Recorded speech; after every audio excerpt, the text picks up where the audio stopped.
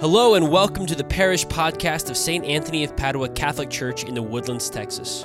We're excited to share with you Sunday at St. Anthony's, a homily message from this past weekend that we hope you'll find enlightening. Thanks for tuning in and praying with us.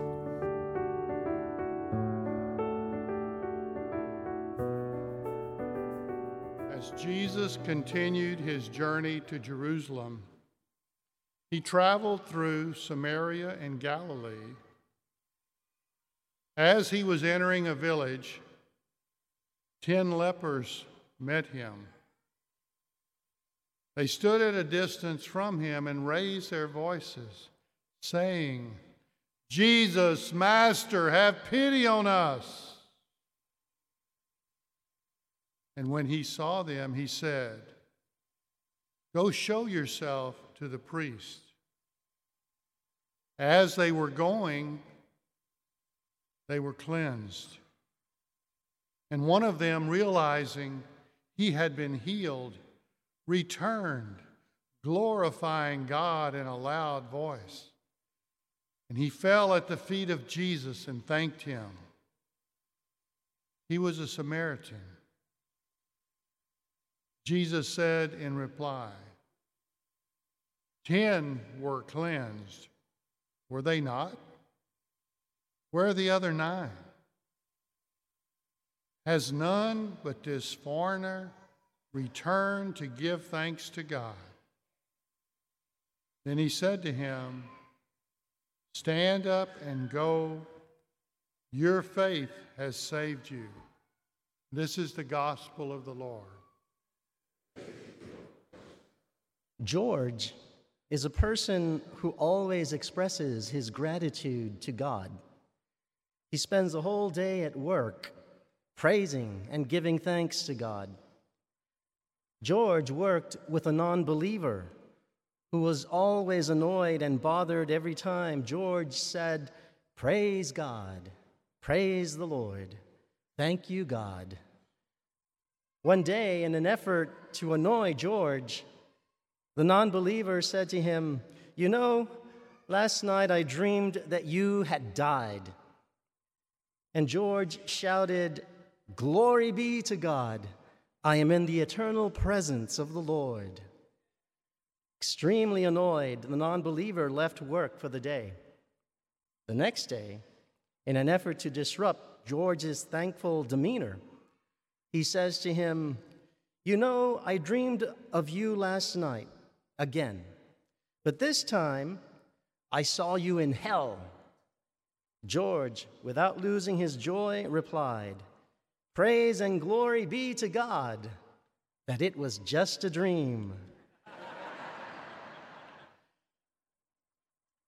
So, thankfulness, gratitude, is truly the health of the soul. And one of the things that struck me as I reflected on today's gospel was that the Samaritan, by returning and prostrating himself before Jesus, falling at his feet, recognizes that Jesus is God.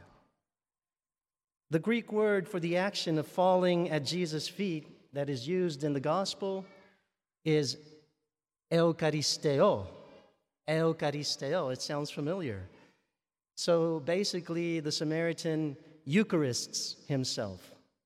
He gives thanks to Jesus for the healing. And how does this gesture reveal Jesus is God?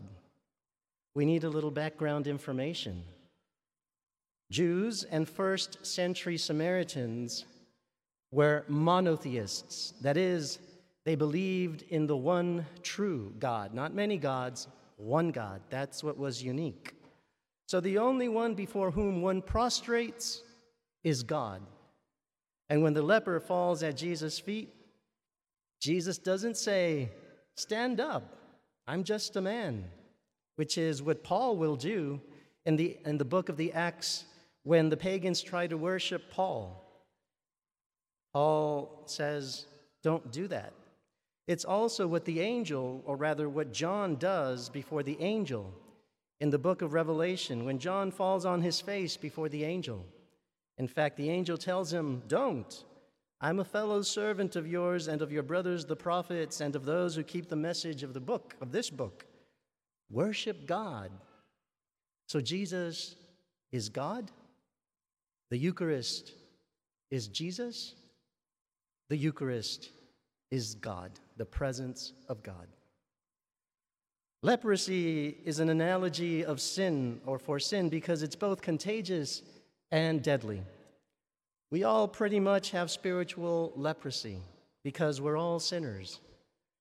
Leprosy spreads easily between human beings and can make us sick and weak, and it can kill us. So too, sin. Physical leprosy in the Old Testament is a prefiguration of the spiritual sickness of sin in the New Testament.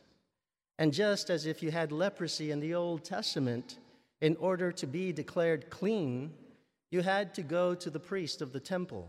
So too, in the New Testament.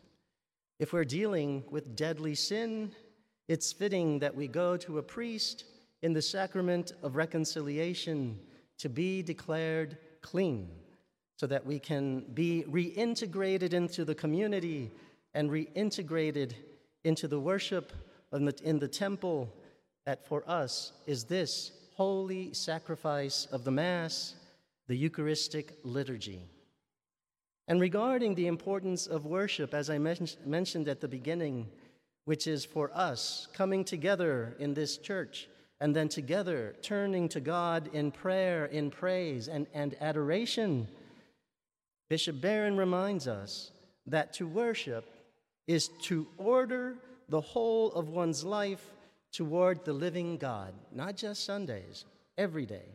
And in doing so, one becomes interiorly and exteriorly rightly ordered. To worship is to signal to oneself that what one's life is finally, ultimately about. Worship is not something that God needs, but it is very much something that we need. I think you know Catholics have a reputation for preferring to sit at the back of the church when we come to Mass. Not everyone,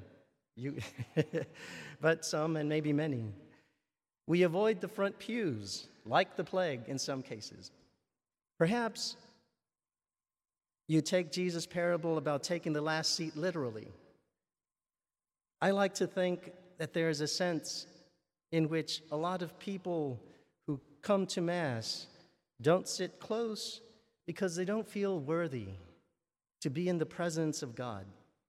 And I can imagine that for a lot of people, it may be because they haven't been to confession in a while, or because they just haven't been able to move away from a particularly grave sin in their lives. And they come to pray and ask God for help in their sense of unworthiness. There's an innate recognition that I shouldn't get too close to the holiness of Christ if I'm in a state of sin, even though there's still lots of confusion about the reception of Holy Communion and the importance of receiving the sacrament of reconciliation. Confession is designed to give healing to spiritual lepers. I confess to you that I always feel terrible when I have to stop hearing confessions in order to move on to the next thing on my schedule, especially when there's still a line.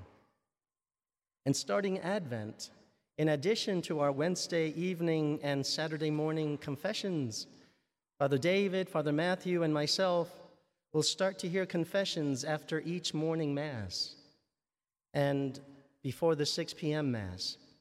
We're going to try and ensure there is at least one priest available during those times on Sundays. But remember, I want to remind you that venial sins are forgiven when we start Mass during the penitential rite, when we say the Confiteor, I confess to Almighty God, or when we say, Lord have mercy, Christ have mercy, Lord have mercy. And also, I want to remind you, Holy Communion, receiving Holy Communion, heals and forgives our venial sins. I think we grow up thinking that in order to let Jesus into our house, into our soul, we have to be immaculate, perfectly clean. We forget that Jesus is happy to enter our dirty home, our soul, to help us clean. Spiritually speaking, we're all lepers, as I said. And to the extent that we've all been saved by Jesus, to the extent that we've all been healed by Jesus, then we should see ourselves in the grateful leper. Every one of us is like a Samaritan who has been sick, spiritually speaking, but just like Naaman in the first reading was cleansed in the Jordan River, we have been cleansed through the waters of baptism. And some of our catechumens are preparing to be cleansed also in the waters of baptism. Let's be grateful to Jesus for the gift of himself in the tabernacle. And let us spiritually fall at the feet of Jesus in the tabernacle. Let us Eucharist ourselves when we enter his presence in this church and any church with a tabernacle. Saint Anthony of Padua, pray for us.